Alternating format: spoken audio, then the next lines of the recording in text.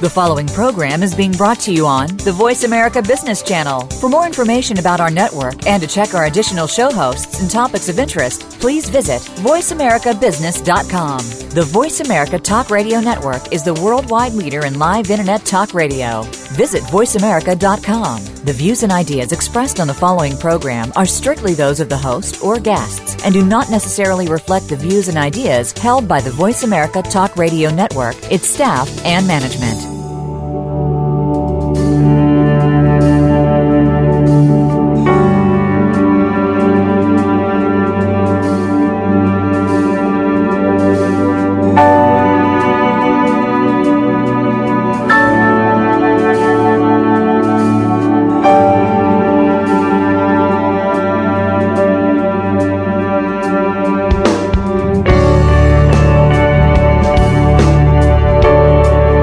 Welcome to In Discussion and the continuing debate over a catastrophic disaster in the Gulf of Mexico. I'm joined today by Dan Fanelli, Congressional Candidate in Florida, Andy Smith, Spokesperson for the Apalachola Riverkeepers, also in Florida, and Pat O'Brien, veteran investigative reporter. Welcome to you, gentlemen. It's my pleasure to be here, David. I thank you again. I'm very interested in the program we're about ready to do here on day 59. Dan, if I may start with you, sir. I know that you are a ex-airline pilot. You have a story from the dreadful 9/11 attacks, but just before we start that, could I ask you to give our listeners a general background of how you got into that industry and where you went with that career? Okay, sure. I was a Naval Academy graduate. I earned my Navy Wings of Gold. Went on to be an instructor pilot. And then I served in the Naval, 8.5 years active duty, 11.5 years in the Naval Reserve, so I retired a lieutenant commander. Concurrently, while in the Naval Reserve, I went on to be an airline pilot and then an airline captain at one of the major airlines. Fate had it for me to be flying on September 11th into Washington National. Who were you flying for at that time? It was Northwest Airlines, which is now owned by Delta. Can you give me some recollections of that period of what you, looking back now in retrospect, what your feelings are about that period when you were flying and you were in that area when the aircraft impacted the Pentagon? Well, I was flying into Washington National, somewhere between 35, 40 miles out, when I heard the air traffic controller say to the aircraft in front of me that they had just learned an airplane had crashed into one of the Twin Towers. I was not only an economics major in college, but I had statistics and probability, and I realized that the probability of that happening by accident was very small, although possible.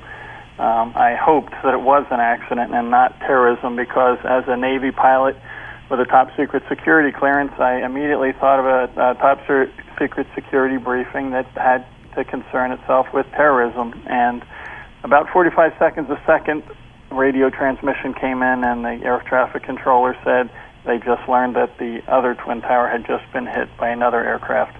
At that time, there was no question in my mind. Now, thinking back, rewinding the tape in your brain back to September 11th, at that time it wasn't politically correct to say that it was terrorism. But I told my first officer and second officer, this is definitely terrorism. We will not be landing at Washington National. We're probably going to get diverted, and probably diverted to Washington Dulles. At which case they said, Dan, are you serious? And I said, I am definitely serious. This is terrorism, and it's possible we might have a terrorist in the back of our aircraft. We need to be ready in case we do. Thank God we didn't have one. We did divert to Washington Dulles, and we did land safely at about the time that we got into the gate or landed. The plane, their terrorist crashed their aircraft into the Pentagon, and shortly thereafter the airport in Dulles was evacuated. Looking back on that, how do you think that it changed not only America but changed the world? Oh, it changed the landscape of people had once thought, things like this couldn't happen in America. Well, the reality is that they can, they have, and unfortunately they will in the future unless we take the appropriate precautions, which is probably another another radio program that we'll discuss in the future. But security obviously is hugely increased at the airports, which of course has caused the delays also. Now, you are a Florida resident, and there are obviously great concerns about the BP oil spill. You are also running for Congress. Could you give me a up-to-date information of the conditions down there in your part of the world? Okay, well, I'm running in the 8th Congressional District. That's Central Florida against Alan Grayson. Central Florida includes, of course, Orlando, which is the #1 travel destination in the world. Tourism, the hospitality industry is extremely important, not only to Orlando, but to all of the Florida and all of the Gulf Coast and Atlantic Coast, all of the shorelines to the states, Florida, Alabama, Mississippi, Louisiana, are their income, the economies are dependent on the tourism or greatly dependent. So that this is a very, very bad thing, and all these coastal areas are beginning to struggle. Fortunately, some people are still coming out, but we are hearing one coastline by the next how the oil is coming onto the shore one by one when we should have been taking preventative measures. Where was the leadership? What is it that you think that we can all do now with this crisis in Florida and Louisiana? What can the public do, Dan, in this regards? We see some concern with central government in handling this disaster. It is certainly a dreadful situation for them to handle because they're involved not only in a federal situation and protection, but also in a foreign policy debate and, of course, working with BP. How do you see this panning out over these coming weeks? Well, and I'm sure the intention of your show is not to point the finger at any person or any party, whether it's this isn't concerning Republicans or Democrats. This is concerning the citizens of the United States of America and how the Americans pull together in times of crisis. We should have, I believe, we should have the leadership to surround where the oil was coming from and to contain it. And we should have had the leadership from various levels. You can talk federal level, you can talk state level. Each one needs to take whatever the action is that is necessary to protect the shoreline. There are many volunteers that have, and volunteers from other countries. The president could have easily waived the Jones Act like President Bush did in order to let foreign skimmers come out from Holland or Denmark to come help us, from any country to come out here and help us from the many different industries. And also there are many individuals with inventions that have been made known on Huckabee Show and various other programming that we need to get going on right away. And although it didn't take place before, it needs to take place now for every coastline of every state that is in jeopardy. What is the reluctance of the federal government at this stage to allow private individuals, groups, corporations with alternative chemicals, alternative machinery to take care of this? I have tried to think that through, and I do not understand. I mean, we are talking about the pristine, beautiful Gulf of Mexico, these pristine shores and beach line, all of the water life, all of the waterfowl that's out there that are being killed, that could have been saved because this, to a certain extent, could have been contained. I can't say it would have been totally contained, but we could have. If there's a flood outside your house, and that in Florida, as you may recall, we had when Katrina came through. There were many that came right across Orlando, the area where I live. We had sandbags outside the door. When water started coming in the house, we were wiping it and cleaning it and saving the house, and that's what we should have been doing to the shorelines of each of these places. The federal government needs to step forward. I don't understand why they're not doing it, but they need to understand now, and I'm talking federal government, Congress, I'm talking each senator, each congressman, and then the state legislature, as well as organizations that get volunteers. They should set up a command and control with either the United States Navy or the U.S. Coast Guard that would control the various factions. They could be given certain square mile that they could keep clean and find out what is the most effective and productive way to get rid of the oil. Can I ask you, for the listeners, could you describe to me at this stage the state of the coastline areas down the eastern side of Florida? Well, my understanding of the eastern side is it has not hit. Of course, it's on the western side of Florida right now, and it's going slowly but surely along the Gulf of Mexico side. So my understanding, it hasn't gone to the Atlantic side yet. But if we have, this is hurricane season, and it is forecast to be a worse than normal hurricane season, which could just wreak havoc on the ecology out there. What is the conditions today in economic terms for the shrimp industry, the fishing industry, and indeed any industry that is reliant upon the Gulf waters in that immediate area? What are the numbers, for example, for the travel industry, for the resorts? Are they well down on their revenues? I mean, I've heard 50% in some areas. It's area by area. It's hard for me to give. I don't have all the numbers, but I can tell you the numbers are down. Orlando may have a little bit of help that Harry Potter is opening this week, and the state, all of these states, they need the tourism. The economy is in a tough time. Unemployment approximately 10%. That doesn't include the people that have given up. The true number is probably closer to 17% unemployment. So this is a terrible 1-2 punch.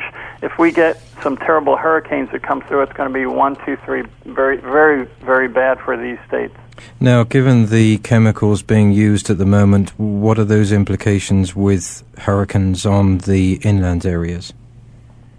Well, my understanding, and I am doing the research as an independent individual. I don't have access as when I had a top secret security clearance in the Navy, or once I'm elected, if I'm so blessed by the citizens of the 8th Congressional District, then I'll have more current, more up-to-date information. But what I can get by my own personal research shows that they are using something that was used around the time of the Exxon Valdez.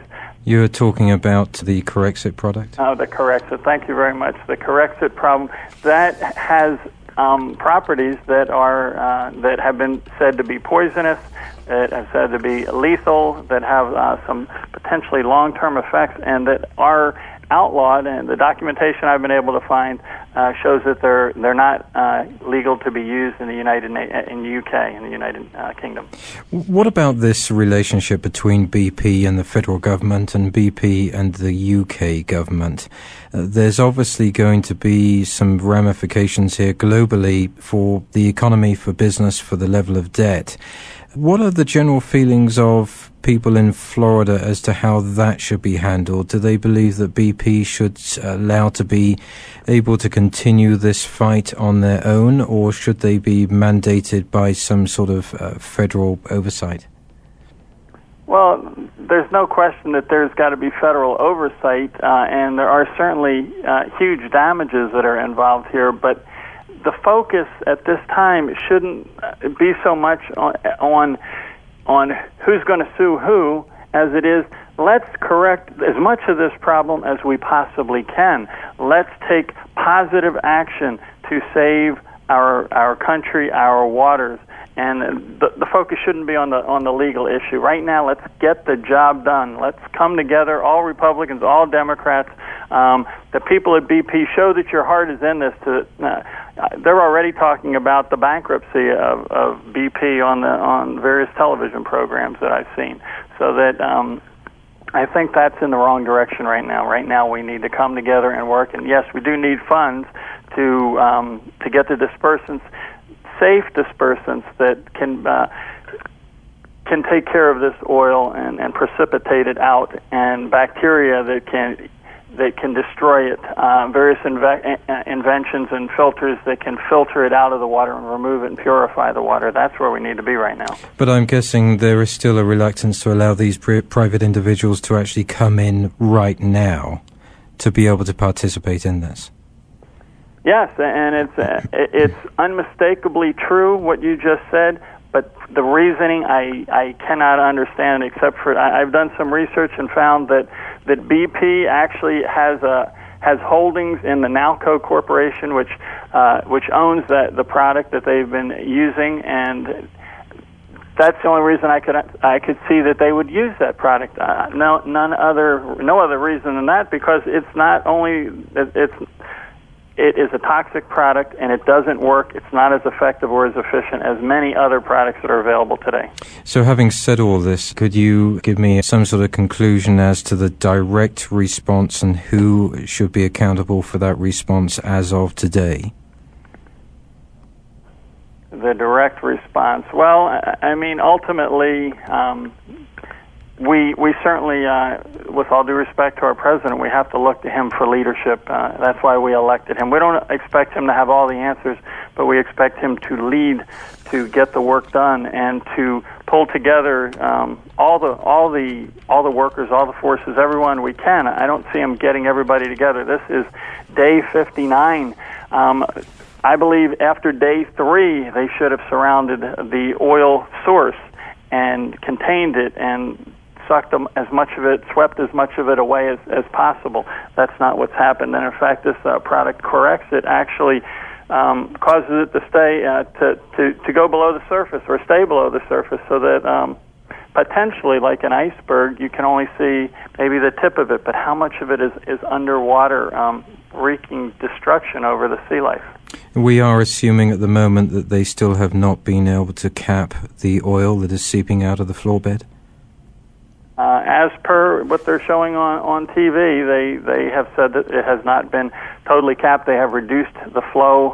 Apparently, there is a tremendous amount of pressure. That pressure pushing the oil out. You have to understand, a mile deep. Imagine how many pounds of force the water has down there. So it must just this pocket of oil and natural gas has a tremendous amount of force, and it is continuing to bellow out. The original estimates from my research, they were originally stating only around 1,000 barrels per day. Then I understood that they said, well, we're not sure that's correct. As of yesterday, I heard it's somewhere between 45,000 to 60,000 barrels a day that are going into the Gulf. I'm going to bring in Andy Smith, a founder of the Waterkeeper Alliance. Andy Smith, welcome to you. Hey, yes, this is Andy Smith, and just let me clarify, David, I'm the founder of the Apalachola Riverkeeper. We are one of the 192 waterkeepers in the Waterkeeper Alliance. What is your view of this situation as it stands today as far as the coastline regions are concerned on the west side of Florida and Louisiana, and the impact not only on the wildlife but also on the economy? Our focus as Apalachola Riverkeeper is on the waters of Franklin County, Apalachola Bay. David, I can't really speak intelligently about what's really happening to the folks west of us. We do communicate with other waterkeepers, the Louisiana Bayou Keeper, the Lower Mississippi River Keeper, the Mobile Bay Keeper, and the Emerald Coast Keeper. But our focus has really been on this incredible resource that is Apalachola Bay. It's a UNESCO World Heritage Site. It's a place where you got 900 miles of river coming down from Georgia to Apalachola Bay, and you can stand in that bay and you can eat a filter feeder. It's really an amazingly productive resource that's internationally known that we are working as hard as we can to try to protect.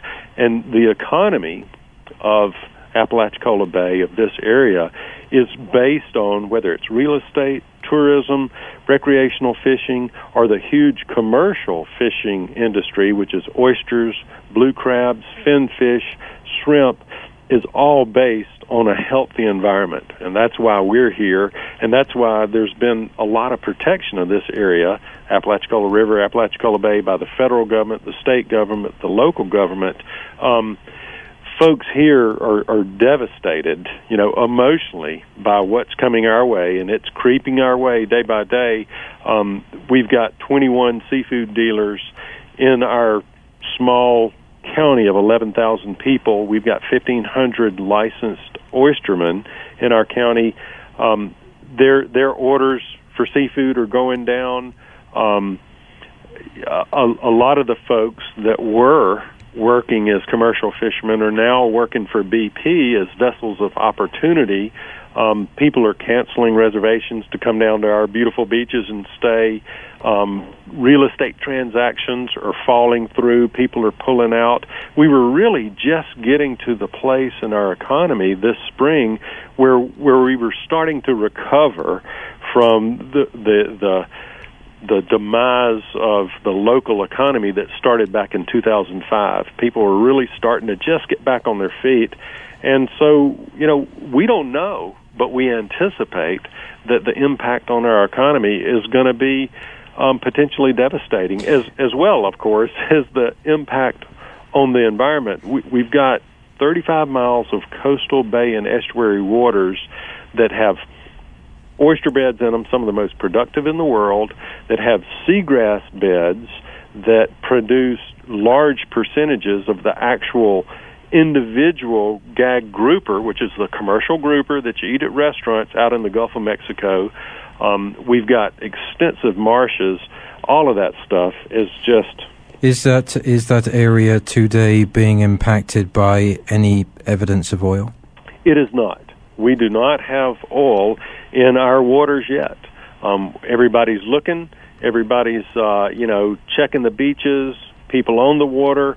No, we don't. As far as we know, the next county over Gulf has had, small reports of small tar balls. You go one county more to the west, you're in Bay County, Panama City. They're starting to get reports, and then you go towards Okaloosa, Santa Rosa counties. That's where they're really starting to get the impacts, these days. I was talking to a colleague in Panama City, and they expect to have oil on their beaches by Friday. Now, is that your expectation there in your area, that the oil is going to finally impact this area? And do you have some sort of provision in place to take care of that? Absolutely. We think that it's going to impact our area from the beginning, back in late April. The Apalachola Riverkeeper, because we have on staff a staff member who for 8 years did oil spill recovery from Texas to Siberia. So we've really been in the forefront in our community on preparing for this. And so we developed a plan that has booms, skimmers, that sort of thing in it. But what characterizes this event, this disaster from the bottom to the top, is really poor communication. And what seems to be happening is folks are working like crazy. They're planning, they're preparing, they're trying to do logistics, and then the oil just comes in right between their legs.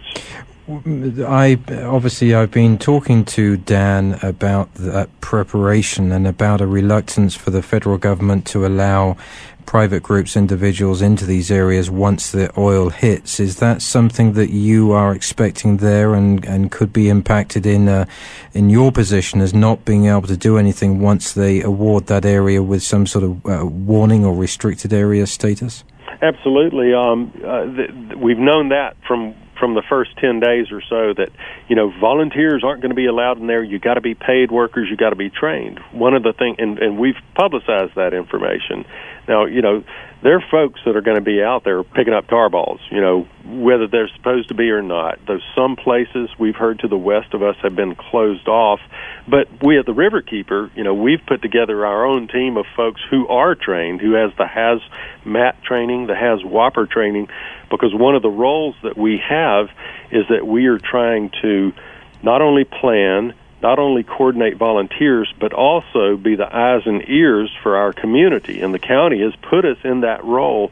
So we've been trained so that we can be out there to see how the booming's going, to see how the skimming's going, and evaluate the effectiveness of that. So we have the training to be there. So you are anticipating possibly being pushed away from that role and not allowing that access to take up this position? Well, no. We have the training and we've got the backing from the county to be there. And we are working with our county contractor who has been brought on to do the local oil spill response, and we're embedded in that. So we'll be there. But what I expect is that the volunteers who that's one of the characteristics of this thing is so many people want to help and be involved. If they don't have the training, they may be pushed out. But now, I've posed this question both at Pat O'Brien, investigative journalist in Florida, and also to Dan today, about the hurricane system. I believe that it's commonly known that this is going to be somewhat worse than many years before. What is the implication there? How can that exasperate this situation? It could make it horrible, because it could...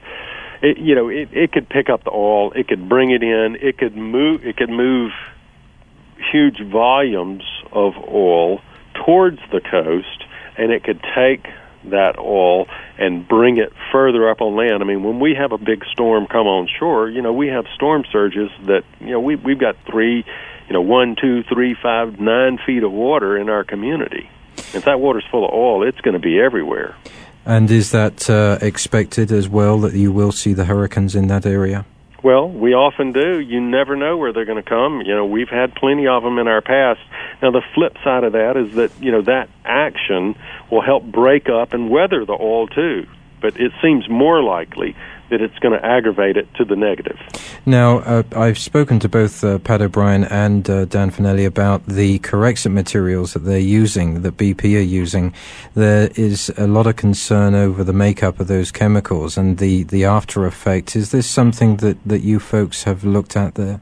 We've looked at it some. The Waterkeeper Alliance and the other Gulf Coast waterkeepers have really looked into that harder, and some of our colleagues, one of them, Jack Rudlow with the Gulf Specimen Marine Lab, who's an expert on sea life, our expectation and understanding is that a couple of things have happened. Those dispersants have made it so that there is a lot of some sort of oil material, combined with dispersants that is in a lens below the surface. And two, that when those dispersants break up the oil, it makes them into smaller particles that are absorbed by the environment, which means they're eaten by phytoplankton and zooplankton, which is the basis of the food chain. And we believe that that's got a potential to have a huge negative impact upon the whole food chain in the Gulf of Mexico. So we're really worried and scared about that. Dan Fanelli, having listened here to Andy Smith, what are your thoughts, sir, on this and their action plan that perhaps they should think about putting into place further to that they're taking in now? Andy, since you have experience with the training requirements, because obviously there are many volunteers that probably want to go to work and help, they need to be trained. What time frame would you expect these people would require? Well, the HAZWOPER training, which is the training that you've got to get close to the oil, is a 40-hour training. So the classes that our folks went through, it was essentially 4 10-hour days to get the training. I've had the 4-hour training that won't get you into the hot zones or the exclusion zones where there's heavy oil product. It gets you closer to it, but you've just got to graduate in the level of training that you get. And that's been one of the difficult things in this whole process is getting trained, finding out where there's going to be training, finding out who's going to do the training. It's just been, this is a disaster. It's like everything's happening in the middle of an accident.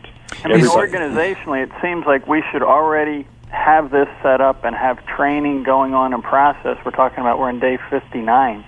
Well, you're correct about that, and there has been training, but part of the problem is that the Oil Pollution Act of 1990 sets up this system, this triumvirate from of the responsible party, the federal government, the Coast Guard, and the states, and it puts essentially, and I think this is really part of the problem, it puts the responsible party essentially in control. So within 5 days, we knew that BP was saying that the only people that are going to be able to deal with oiled wildlife is the Tri-State Wildlife Recovery Organization. So all the people that wanted to be involved in that, they found out right off the bat they weren't going to be able to be involved unless they somehow found their way into that BP-sanctioned group. And you know, that's the problem. Could I ask you, Andy, is there pressure from the local community now there in Florida to take away that responsibility from BP and place it more in federal hands and in local community hands? Absolutely. And how would that be accomplished? Well, I think that it would be accomplished by federalizing the oil spill, which would allow the federal government to have that more direct control of what's happening and circumvent BP's ability to control how everything happens. One of the problems that we've had is that, you know, we worked out a local boom contingency plan with booms and skimmers, and what happened from the unified command was they said, okay, we're going to take this portion of your plan, what they call Tier 1 and Tier 2, you guys can have Tier 3, and there's been no communication from the local level to the unified command about, well, how are we going to coordinate these two components of what you've now done in splitting our plan? And it's really, really frustrating, and it makes for a, we think, ineffective process and ineffective response to the oil spill. Does this suggest that we learnt nothing from the Katrina disaster as far as the federal response is concerned? We didn't learn enough. You know, I'm sure we learned some things, but we didn't learn enough about what to do, and I think it tells us it's a different situation. You know, you've got the oil industry, exploration industry, that helped create the Oil Pollution Act of 1990. And that's what's hamstrung this process, is the law that was set in place to try to improve what happened after the Exxon Valdez. And because you had that interest in there, you know, they didn't want to let it be done in a way that would compromise their ability to do what they want to do.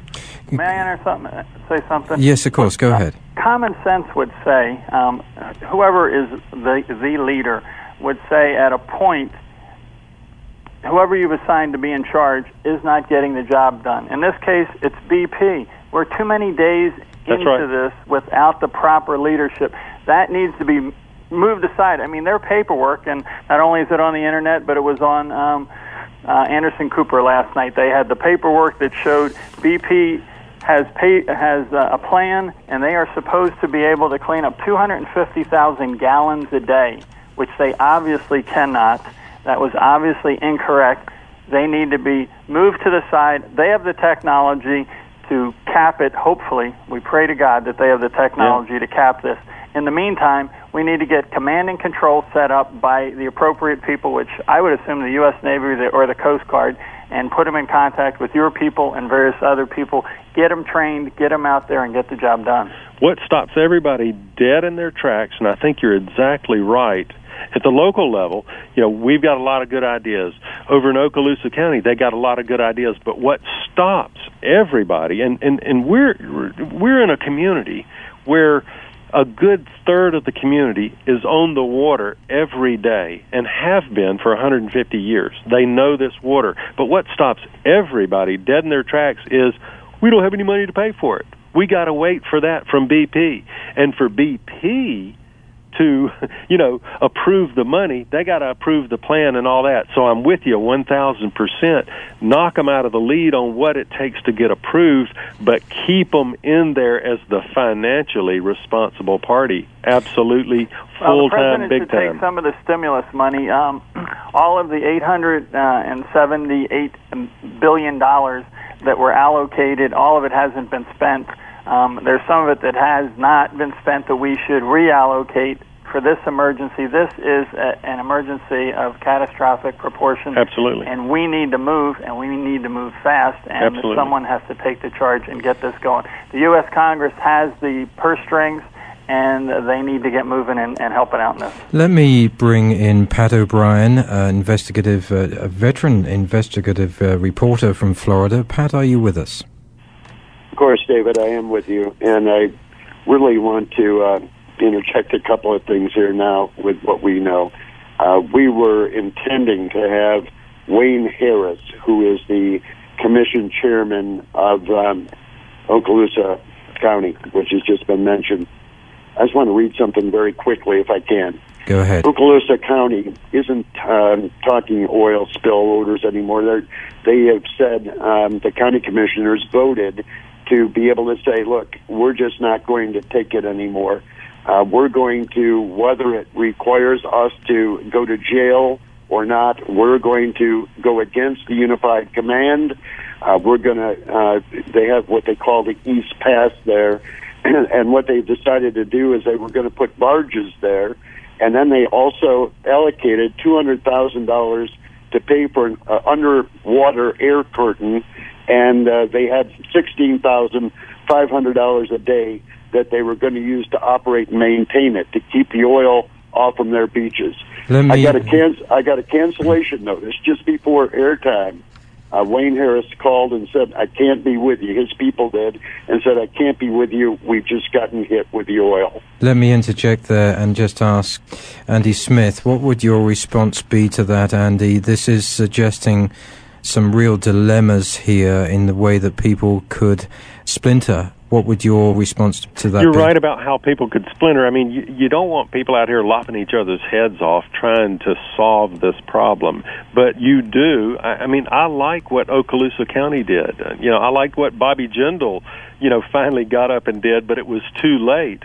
I like what people in Franklin County are talking about to take all-out measures to protect it now. I think we're essentially at war. This is not a war you want to lose. You want to do everything you can when you can to do it. So I support that. I think that one of the things Okaloosa County said is that, one of the reasons we're saying this and doing this is not only that this is what we're going to do, but we're trying to get your dang attention so that you will actually come here and do what needs to be done to protect the resource that we live with every day.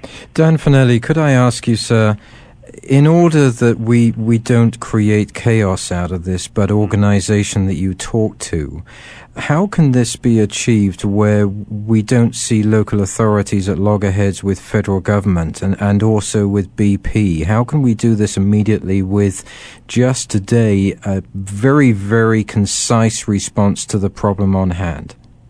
Well, I would hope that the president would see fit to put either the Department of the Navy or the Coast Guard. They're both very familiar with command and control, and they could then orchestrate a plan of attack for each area. Each area would be registering with them. They would get various quadrants, zones that they would be working in, and they would verify the training of the people, and the people that aren't trained, they would have to set up the training immediately, get as many people trained. But this is a national emergency that at this moment exceeds any hurricane that we've got in this upcoming season. So we need to immediately get going on this thing, and that it has to be done.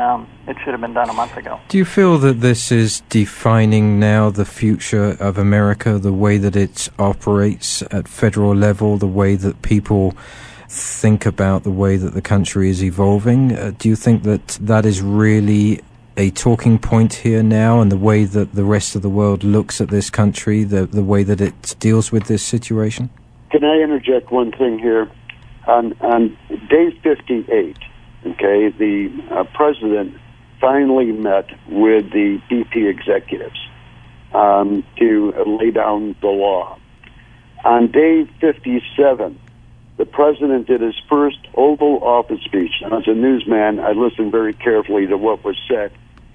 2/3 of that, and this isn't just my analysis of it, this is many news people looking at it, the first 2/3 of his Oval Office speech of 13 minutes was devoted to, we got basically everything under control, don't worry about it, and so on. And the last third of it was literally to talk about cap and trade. And I'm concerned in listening to it that it is more of a political issue, and that is a very big concern to me, sitting in the great state of Florida, to understand that this is a political football, and with one stroke of the pen, the president could bring in the outside forces to, as Dan Fanelli well pointed out, could bring in the outside forces to give us help.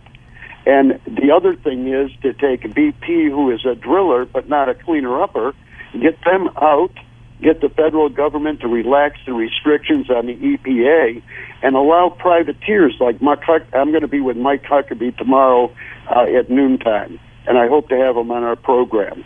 And could I just ask you, Andy Sure. Smith, for a response to that at local level, at the way that people think this through now?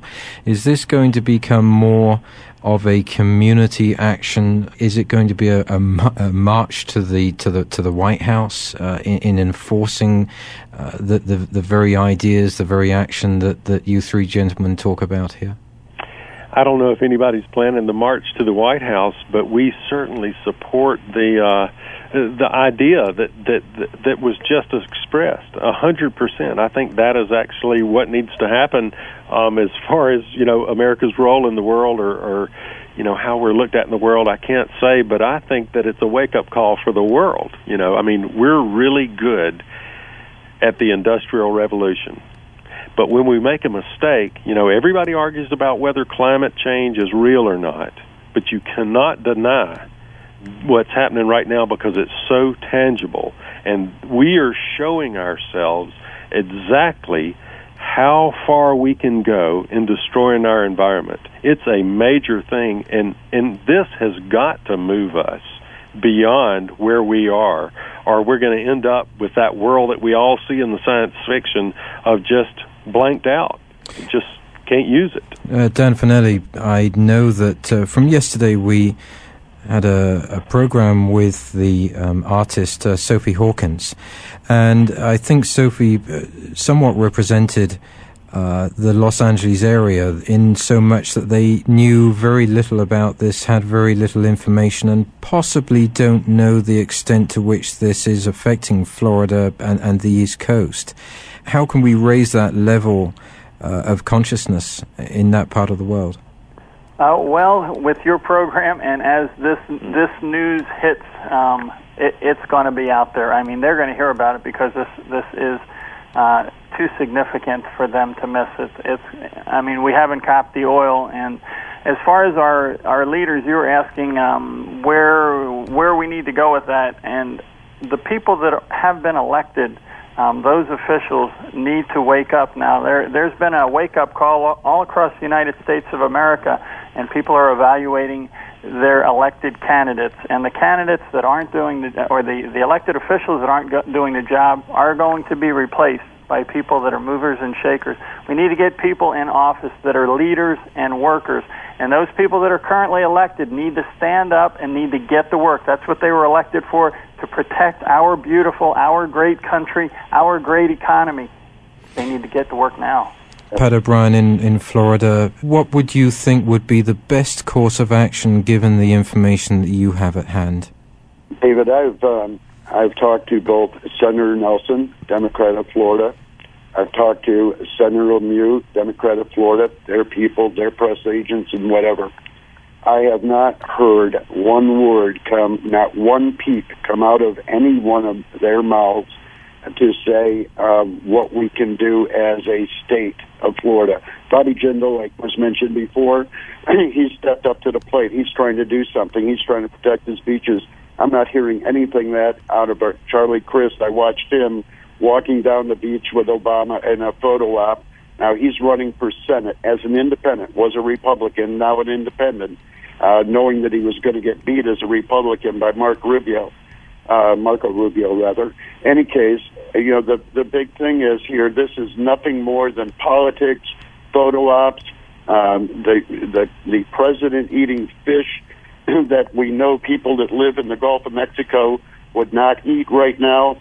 This whole thing is nothing more than a photo op that is uncovered. The more I get into this story, and I came out of retirement to do this story with you, the more I came out of retirement, the deeper I got into this story, the sicker I got to my stomach as a resident of the state of Florida. Now, I've given both Senator Lemieux and Senator Nelson an opportunity to be on a future program with us. I was supposed to be hearing before airtime today that they would or would not be with us. They're not moving.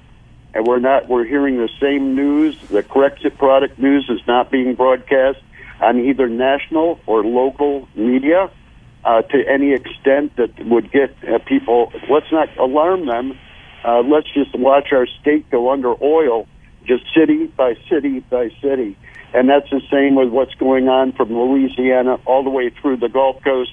Texas is going to get a big piece of this as it comes through. It'll go all the way down to Mexico, because as we have discussed on previous programs, our research that comes directly out of the UK and the BP from executives that have talked to the engineering people out of the UK know that what we're looking at on television is just a little tip of the iceberg of the amount of oil that is actually going into that Gulf. Let me just interrupt you, Pat, if I may, and just taking that on to Andy Smith.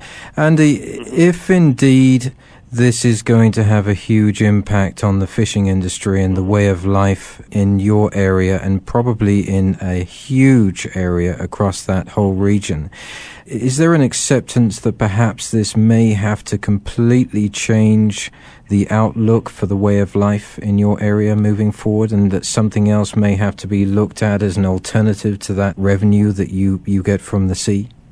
That's a fear. It's not an acceptance by any means.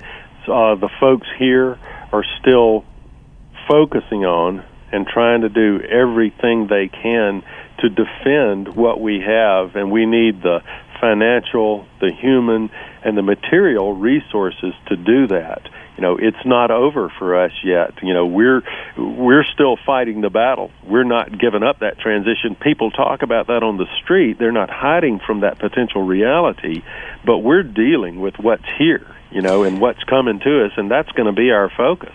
At the outset of the program, interestingly, you mentioned that people are very emotive.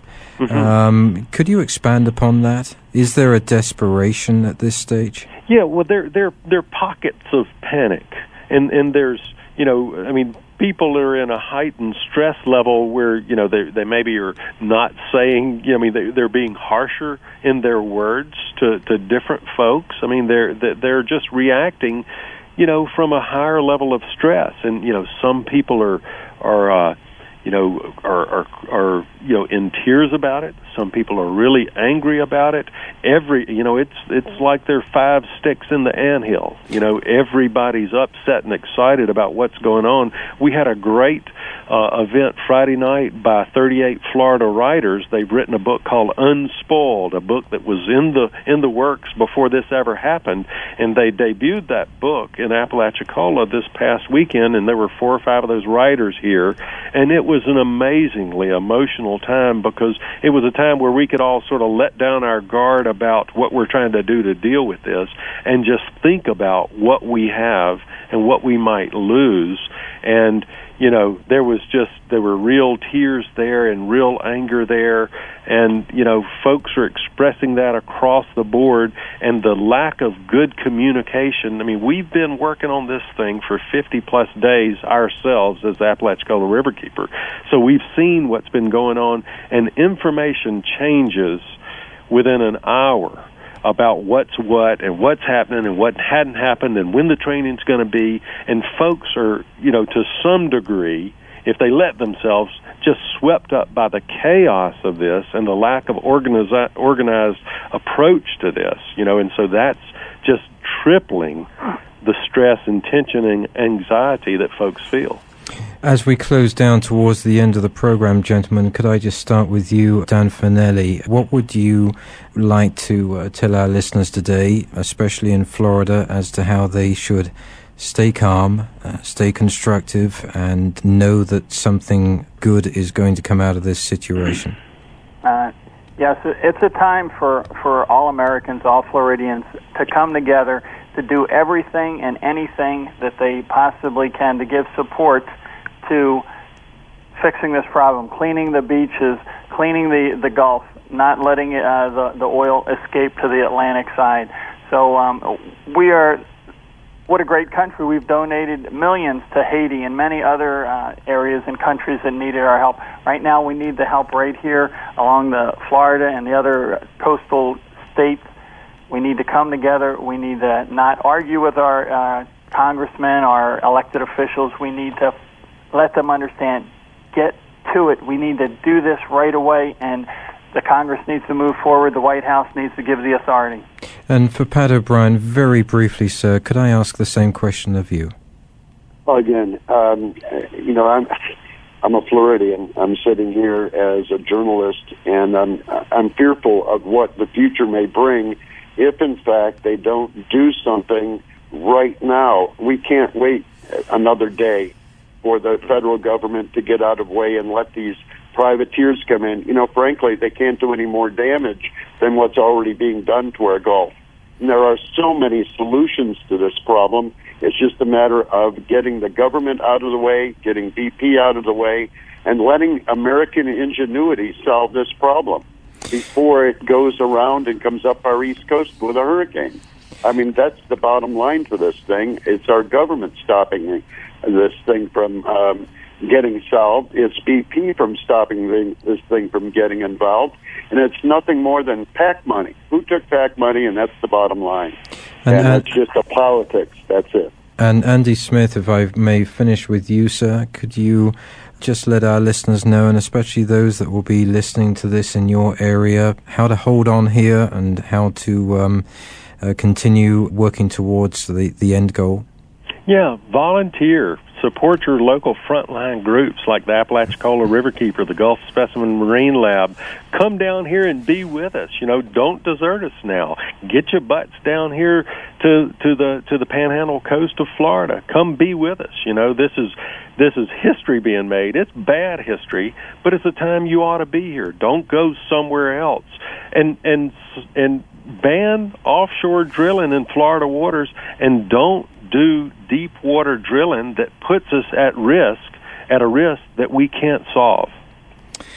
Andy Smith, Dan Fanelli, Pat O'Brien, thank you so much for joining me on this program today. Thank you. It's been our pleasure. Thank you very much. And to our listeners, I hope that this has been an engaging program for you. We will have a successful outcome with this by all coming together, I am sure, in the future. And I hope that you can support all of these gentlemen and the activities that they have taking place in Florida. It is a time for all of us to come together and be heroes today. You can gain information on this and any other program in the series at davidgibbons.org. There is a blog feature that will be appearing tomorrow. I'm sure that these gentlemen will be happy to answer any questions that you may have. Meanwhile, wherever you are in this world, good morning, good afternoon, and good evening.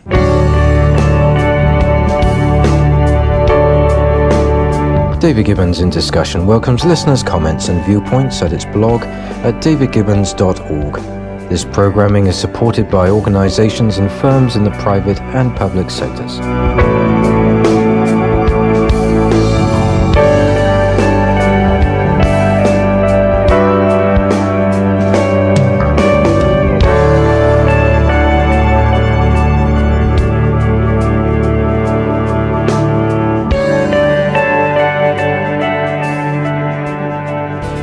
Thanks again for listening to the preceding program, brought to you on the Voice America Business Channel. For more information about our network and to check out additional show hosts and topics of interest, please visit voiceamericabusiness.com. The Voice America Talk Radio Network is the worldwide leader in live Internet talk radio. Visit voiceamerica.com. The views and ideas expressed on the preceding program are strictly those of the host or guests and do not necessarily reflect the views and ideas held by the Voice America Talk Radio Network, its staff, and management.